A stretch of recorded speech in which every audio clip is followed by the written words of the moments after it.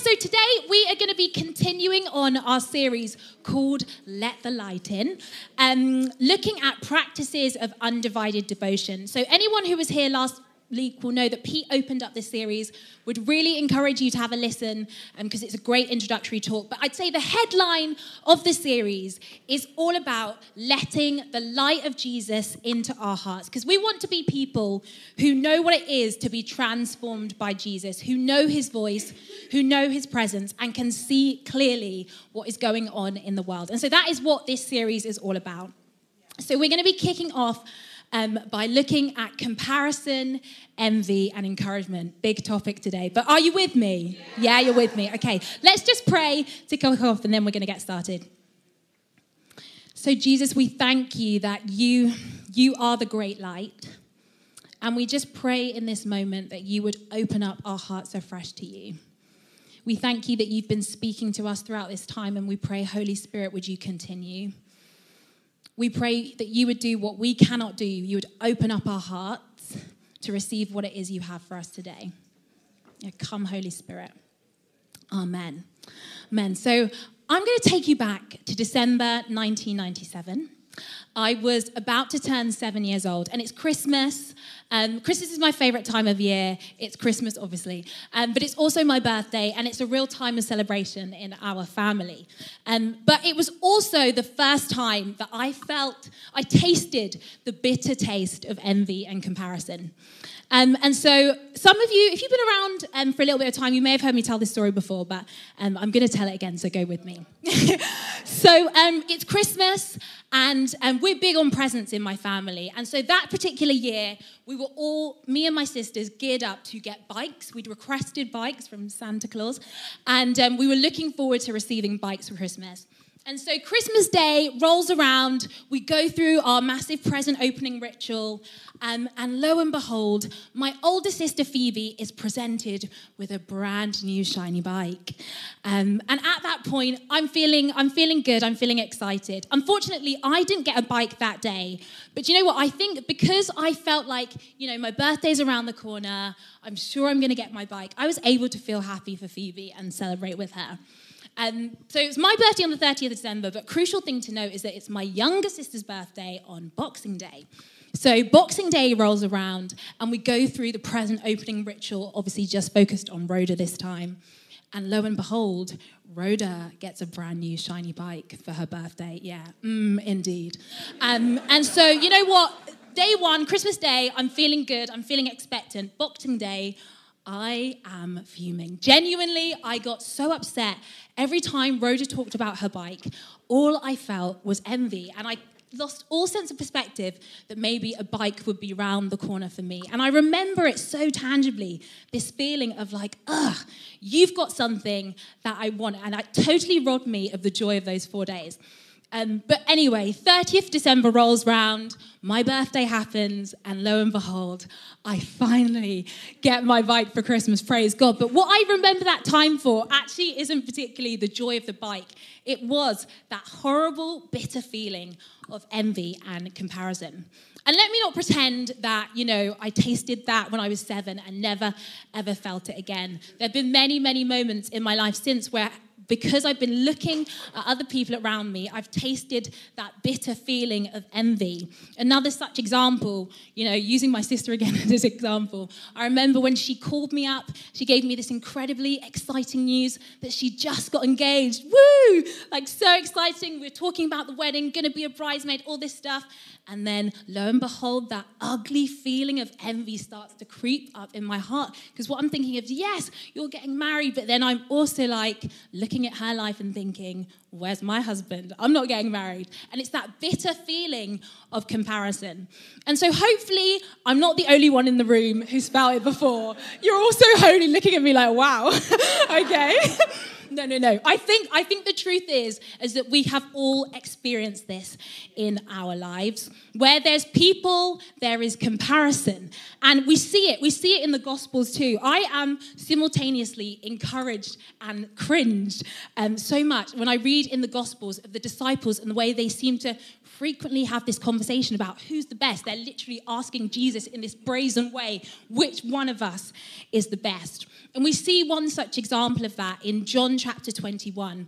It's this incredible moment when, off the back of this really painful moment where Peter denies Jesus in this really public way just before he's about to be crucified. And then there's this moment when the resurrected Jesus comes to Peter on the beach. It's known as the reinstatement of Peter, and he recommissions him again, reminds him that he's forgiven. It's this amazing redemptive moment between Peter and Jesus. But this is what Peter says in verse 21 of that chapter. When Peter saw him, that's John. Oh, sorry, I'm reading the wrong bit. Sorry. Peter turned and saw the disciple whom Jesus loved was following them. Then in verse 21 it says, when Peter saw him, he asked, Lord, what about him? He's in this precious moment with Jesus of being forgiven, of being reinstated, and it feels like Peter cannot physically or metaphorically take his eyes off John and what is happening to John. And the reality is that it feels like so often envy and comparison are so easily at the door of our hearts. And in a community like this, where there's very many different people, the reality is that it can so easily creep into our community, creep into our midst. And I was thinking about that actually culture really at the moment doesn't help us with this. I don't know, have we got any runners in the room? Just Ian? Oh no, Ian and Tom. And a few others, sorry. You might have heard of the app Strava. My friend was telling me about this recently, where literally you can see all your friends, how well they're doing on their runs, whether you're doing better or worse than them on their runs. Or Instagram, we all know Instagram, where we can literally see how wonderful everyone's lives are when they're having a good time. And it feels like comparison is so easy for us to fall into.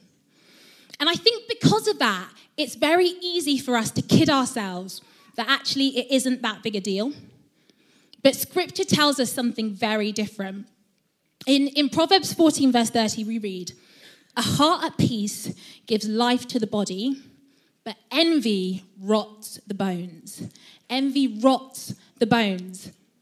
One translation says, envy is the cancer of the bones. It's such stark language. And I think often we can focus on our external behavior and can be more concerned with what's going on the outside. But Jesus says it's the stuff of the heart that is the problem. He says in Matthew 7, verse 14 to 15, it's what comes from within you that defiles you. For from within, out of a person's heart comes evil thoughts, deceit, lustful desires, envy, slander, pride, and foolishness. All these vile things come from within. They are what defile you. This is the stuff that Jesus wants to deal with in our lives. And I think the reality is that envy and comparison has such a disruptive and destructive part to play in our lives. And that's because it distorts our reality. But it also distorts our reality, our understanding of God. And going back to my bike example, if I had really grasped, if I really took hold of the fact that my parents loved me, they loved me just as much as they loved my sisters, I'd have been chilling for those 4 days between Boxing Day and my birthday. But the reality was I wasn't thinking about that. And I think so often with comparison, with envy, essentially what we're buying into is this lie that God isn't enough, that God's love isn't enough for us. We were singing that incredible song earlier today, His love endures forever. But so often we don't live like that. Or that God's power isn't enough for us. It's this lie, it's this buying into of scarcity. And the reality is that scarcity makes humans move mad. We know it to be true. I don't know if you can cast your minds back, if you can bear to cast your mind back to the pandemic. And do you remember there was that seed planted of scarcity, that there wasn't enough food and there wasn't specifically enough toilet roll? And I remember going to the supermarket just before the pandemic really hit and seeing people with their trolleys piled high with all kinds of things, where they would make announcements saying that you can only buy one antibacterial material because people were literally trying to buy them everywhere. It was like this hoarding and this like, I've got to protect myself. And I'm sure we've all seen the memes, all seen the videos of people literally fighting for toilet roll, fighting for the basic essentials. But it's because of this lie that people have bought into, that there wasn't enough, that there was scarcity. And the reality was there was enough food, there was enough toilet roll. But then as everyone started to move mad, that changed. And rather than being formed by the identity of a loving God and letting that shape our identity and shape our behavior, we can so easily do the same in our hearts, in our lives. We can so easily get into patterns of measuring ourselves up against other people. And while sometimes that can feel quite good, like if you feel like you're doing better than those around you, that can feel quite good. But the reality is it's so fragile because so quickly comparison can creep in and you feel lesser, you feel like things aren't as good, and suddenly your identity is shattered. And we see that in Scripture. We see it in a very stark example of Saul and David, these warriors, both of them kings at different times. And in the story of Saul and David, the book of Samuel tells us this story about this song that the women write that goes something like, Saul has slain his thousands, but David has slain his tens of thousands. And this gets a hold of Saul, and suddenly he becomes obsessed with destroying David. Suddenly, David becomes his rival, and all that he's doing is trying to pursue and destroy David. And you may be listening to the thinking, Lois, that's so extreme. I'm never going to get to the point where I'm obsessed with trying to kill someone because I'm envious of them. But the truth is, this stuff plays out in very disruptive ways in our everyday lives. I'll give you some everyday examples. So, for example, maybe at work you have a colleague and you're both going up for a promotion and they get it. And suddenly this person becomes your nemesis. You want to bring them down. You don't want to encourage them. You want to take every opportunity you can to undermine them and make yourself feel better. And suddenly you're moving in a way that you have no idea how you've got there. Or maybe something, we were talking about our small groups earlier, our hubs. Maybe you're in a group where you just start to feel like everyone's just slightly more spiritual than you. Everyone's got better contributions to make than you. So suddenly you're not talking in the group, you're not bringing your contribution. And you're actually robbing that group of speaking what God has given you to share with them. And suddenly you're not living in freedom. Or maybe you get to the point where you're a parent and you hear stories of your friends talking about how their kids are sleeping really well, and suddenly you can't be happy for them because your kids aren't sleeping well, and it's just like you realize that slowly but surely it's like you can't be happy for anyone else if you deem that they're doing better than you. Or maybe you really like someone and suddenly they start dating someone else and you start to hate that person. Not because of anything they've done to you, but just because you're measuring and comparing. Suddenly, you're in this place of insecurity. Suddenly, you're being dictated to by envy and comparison. Suddenly, you're not free. But the truth is, thanks be to God that the gospel has the power to bring freedom to every single aspect of our lives. And the light of Jesus has the ability to help us to move from a place of insecurity to a place of freedom. That is the truth of the gospel. And the gospel teaches us what God is truly like. As I said, we were singing that song, His love endures forever. God's love is without limit for us. It is so abundant. It is so overwhelming. We read in Romans 8, verse 32, He who did not spare his own son, but gave him for us all, how will he not also, along with him, graciously give us all things? We read in Romans 8:31 that there is nothing that can separate us from the love of God.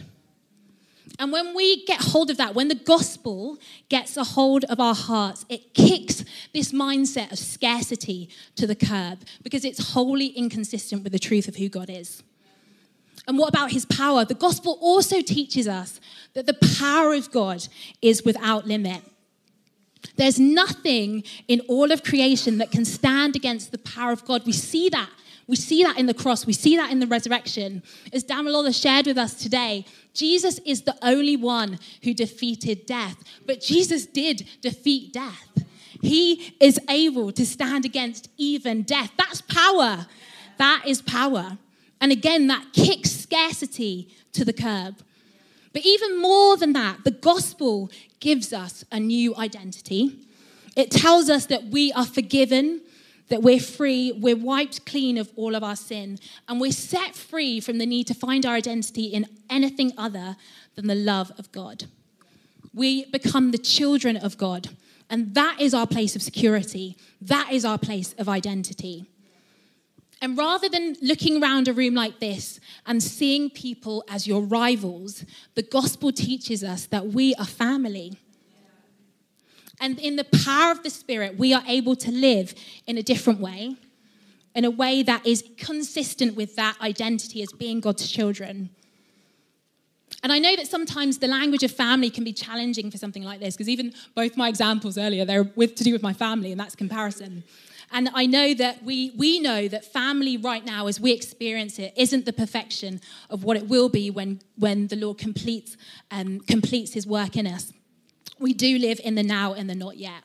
But the gospel does give us the ability to transform even those broken relationships. So, for example, with me and my sister, when that was going on, when I was feeling this sense of envy towards her, we had to have really painful conversation, but to talk through what was going on for both of us. It was this moment of almost like confession, and then from that place, we were able to move forward. And the gospel does that for us. We're able to confess our sins, and we know that Jesus is faithful, and he is able to forgive us, and from that place, we are able to move forward.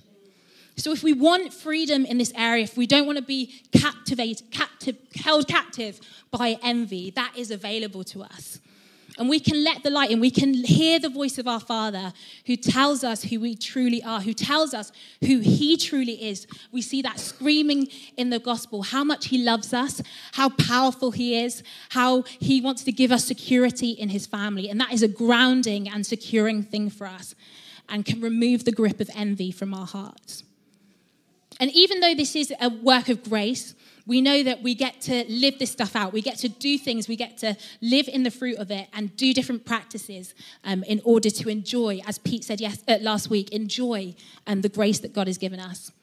And so in Scripture, we read an example, one particular example of what Jesus says to his disciples when they start kind of getting again into this kind of measuring behavior.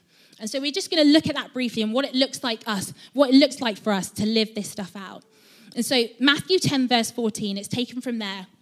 And what we see, this is off the back of a discussion between Peter, James and John, who are brothers. And they essentially say to Jesus, Jesus, when you come into glory, I want to be on your left and I want to be on your right. Basically saying we want the best positions as the disciples. And the other 10 disciples hear this, and obviously they're really annoyed. And Jesus speaks directly into this situation, and he says this in verse 41. From verse 51, it says, when the 10 heard about this, they became indignant with James and John. Jesus called them together and said, you know that those who are regarded as rulers of the Gentiles lord it over them, and their high officials exercise authority over them. Not so with you. Instead, whoever wants to become great among you must be your servant, and whoever wants to be first must be a slave of all. For even the Son of Man did not come to be served, but to serve, and to give his life as a ransom for many. And so if I was going to paraphrase what Jesus was saying, it was that you're not like everyone else.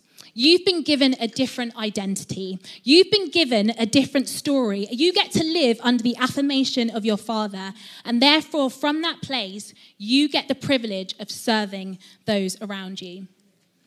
And what I find really interesting about what Jesus says is he acknowledges their desire to be great. He acknowledges that's what's going on in their heart. But it's almost like he's saying, you're thinking too small. I want to tell you what true greatness is. And that's about service. It's about not seeing everyone around you as your rival, but seeing everyone around you as those that you can serve. And so practically what this looks like for us is practicing encouragement. And what I've been thinking about over the last few weeks, I've been thinking about this, is the fact that encouragement is absolutely a team member mindset. Encouragement is a team sport. So if I was going to attribute a sport to envy and comparison, it would probably be athletics. You know, you're in your one lane, and in order for you to win, everyone else has to lose. But if I was going to attribute a sport to encouragement, it would probably be something like football, in that you're a part of a team, and that team is not, those people in your team are not your rivals. And if they win, you win. And Thierry Henry said something recently. I haven't actually got it on my notes, but it should come up on the screen, which I thought was really interesting. He said, "For me, there is nothing more beautiful than you making the assist when you can score a goal. You know you have the quality to score, but you give the ball. You share. The joy you see it in the guy's eyes, you know, he knows, everyone knows." And it's what I find really fascinating about this is, I think if I was going to have my own worldly wisdom on this topic, I would probably say, you know, if to get over it, comparison, to get over envy, just kind of fixate on yourself. Just don't bother yourself with what other people are doing. Focus on what you're doing and kind of get on with your own thing. But this isn't what Jesus is calling us to. Because the gospel is so much better. It transforms us, and we get to be transformed by it. So rather than thinking, you know, I've just got to focus on myself, or as one of my friends showed me this rap recently, I won't rap it to you, but it had these words in it. Go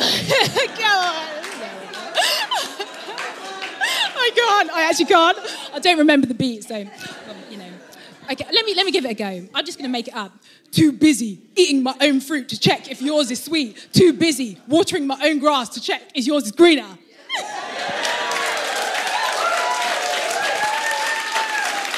There we go. We'll call that too busy. But yeah, rather than focusing just on your own self, the gospel presents us with something new, that we get to live under the affirmation of our Father. We get to practice encouragement, and we get to serve one another. We get to see each other as teammates. And so the thing is with encouragement is that you see the other person, but you don't see them as your rival. You see them as your teammate. A win for you is a win for me. And what I've been thinking about over the last few weeks is that maybe this thing of envy and comparison is so universal in our hearts, because actually we are meant to be captivated by those around us. We are meant to be thinking what's going on for them, but not for the purpose of serving ourselves, but for the purpose of serving them. And any tennis fans in the room, probably not even tennis fans, will know that Serena Williams recently retired from tennis. I think she's probably one of the greatest sports people who's ever lived. She's amazing. And she is the epitome to me of what it is to be a champion. And she said this thing which I found so profound that I wanted to share with you, which is essentially, in one of her sort of farewell speeches, is that there is no Serena Williams without Venus Williams. And what she was essentially saying was, I wouldn't be able to be here without my sister. And what really struck me about this is, obviously, Venus is an incredible tennis player. And there probably, over time, has been an amount of healthy competition between the two of them. But when Serena looks back over her career, she sees her sister, who primarily wasn't her rival or someone who was trying to do better than her, but is the key to her success, is the key to who she's able to be as a champion. And to me, that just completely encapsulates what encouragement is. We get to live as those who are in a team. We get to do this journey of life together. And we have a complete U-turn of the goal. A win for you is a win for me. So you being drawn closer to Jesus, you going after what his purposes are for your life, that's a win for you. That's a win for me if I can encourage you in that. And it's almost like primarily, in order for us to live free in this stuff, in order for us to let the light in, we have to listen to the voice of the Father. That's the only thing that's going to define our identity. But then on top of that, we get the joy of almost echoing the voice of the Father, of encouraging those around us to remember who they are, to remember what God has called them to be, which is incredible joy. And I just wanted to share with you a live example I saw, of an incredibly powerful example of encouragement that I saw, which I found so profound. So last year, as part of a leadership course that I was on, we had to do this thing where we basically had to present a leadership problem, something that we were struggling with. And we sat in the middle of a group of 4 people, and we had a person in front of us, a person to the left and right, and a person behind us. And so as we presented our problem, it was the task of those around us to speak in and essentially help us with this problem we were facing. But each person kind of did it in a different voice. So the person in front of us was speaking as the elder. And essentially their task was to bring a sense of direction to the problem that we were facing, and sort of encourage us to keep moving forward with it. The person to our left was speaking to us as a lover, so it was their job to sort of speak affirmation over us, just remind us that we were loved and who we were. The person to our right was actually bringing a voice of challenge. So maybe if wrapped up in our problem there was any lie or any misunderstanding that was being presented, they would kind of speak into that. And then the person behind us was speaking as the prophet. And it was their job to kind of help us to frame the problem in a different way, maybe think about it in a way that we hadn't already thought of before. And it was honestly probably one of the most profound experiences that I had, both being in the middle of presenting the problem, but also speaking into those lives of those around me. And to me, that was such a good summary of what encouragement can be.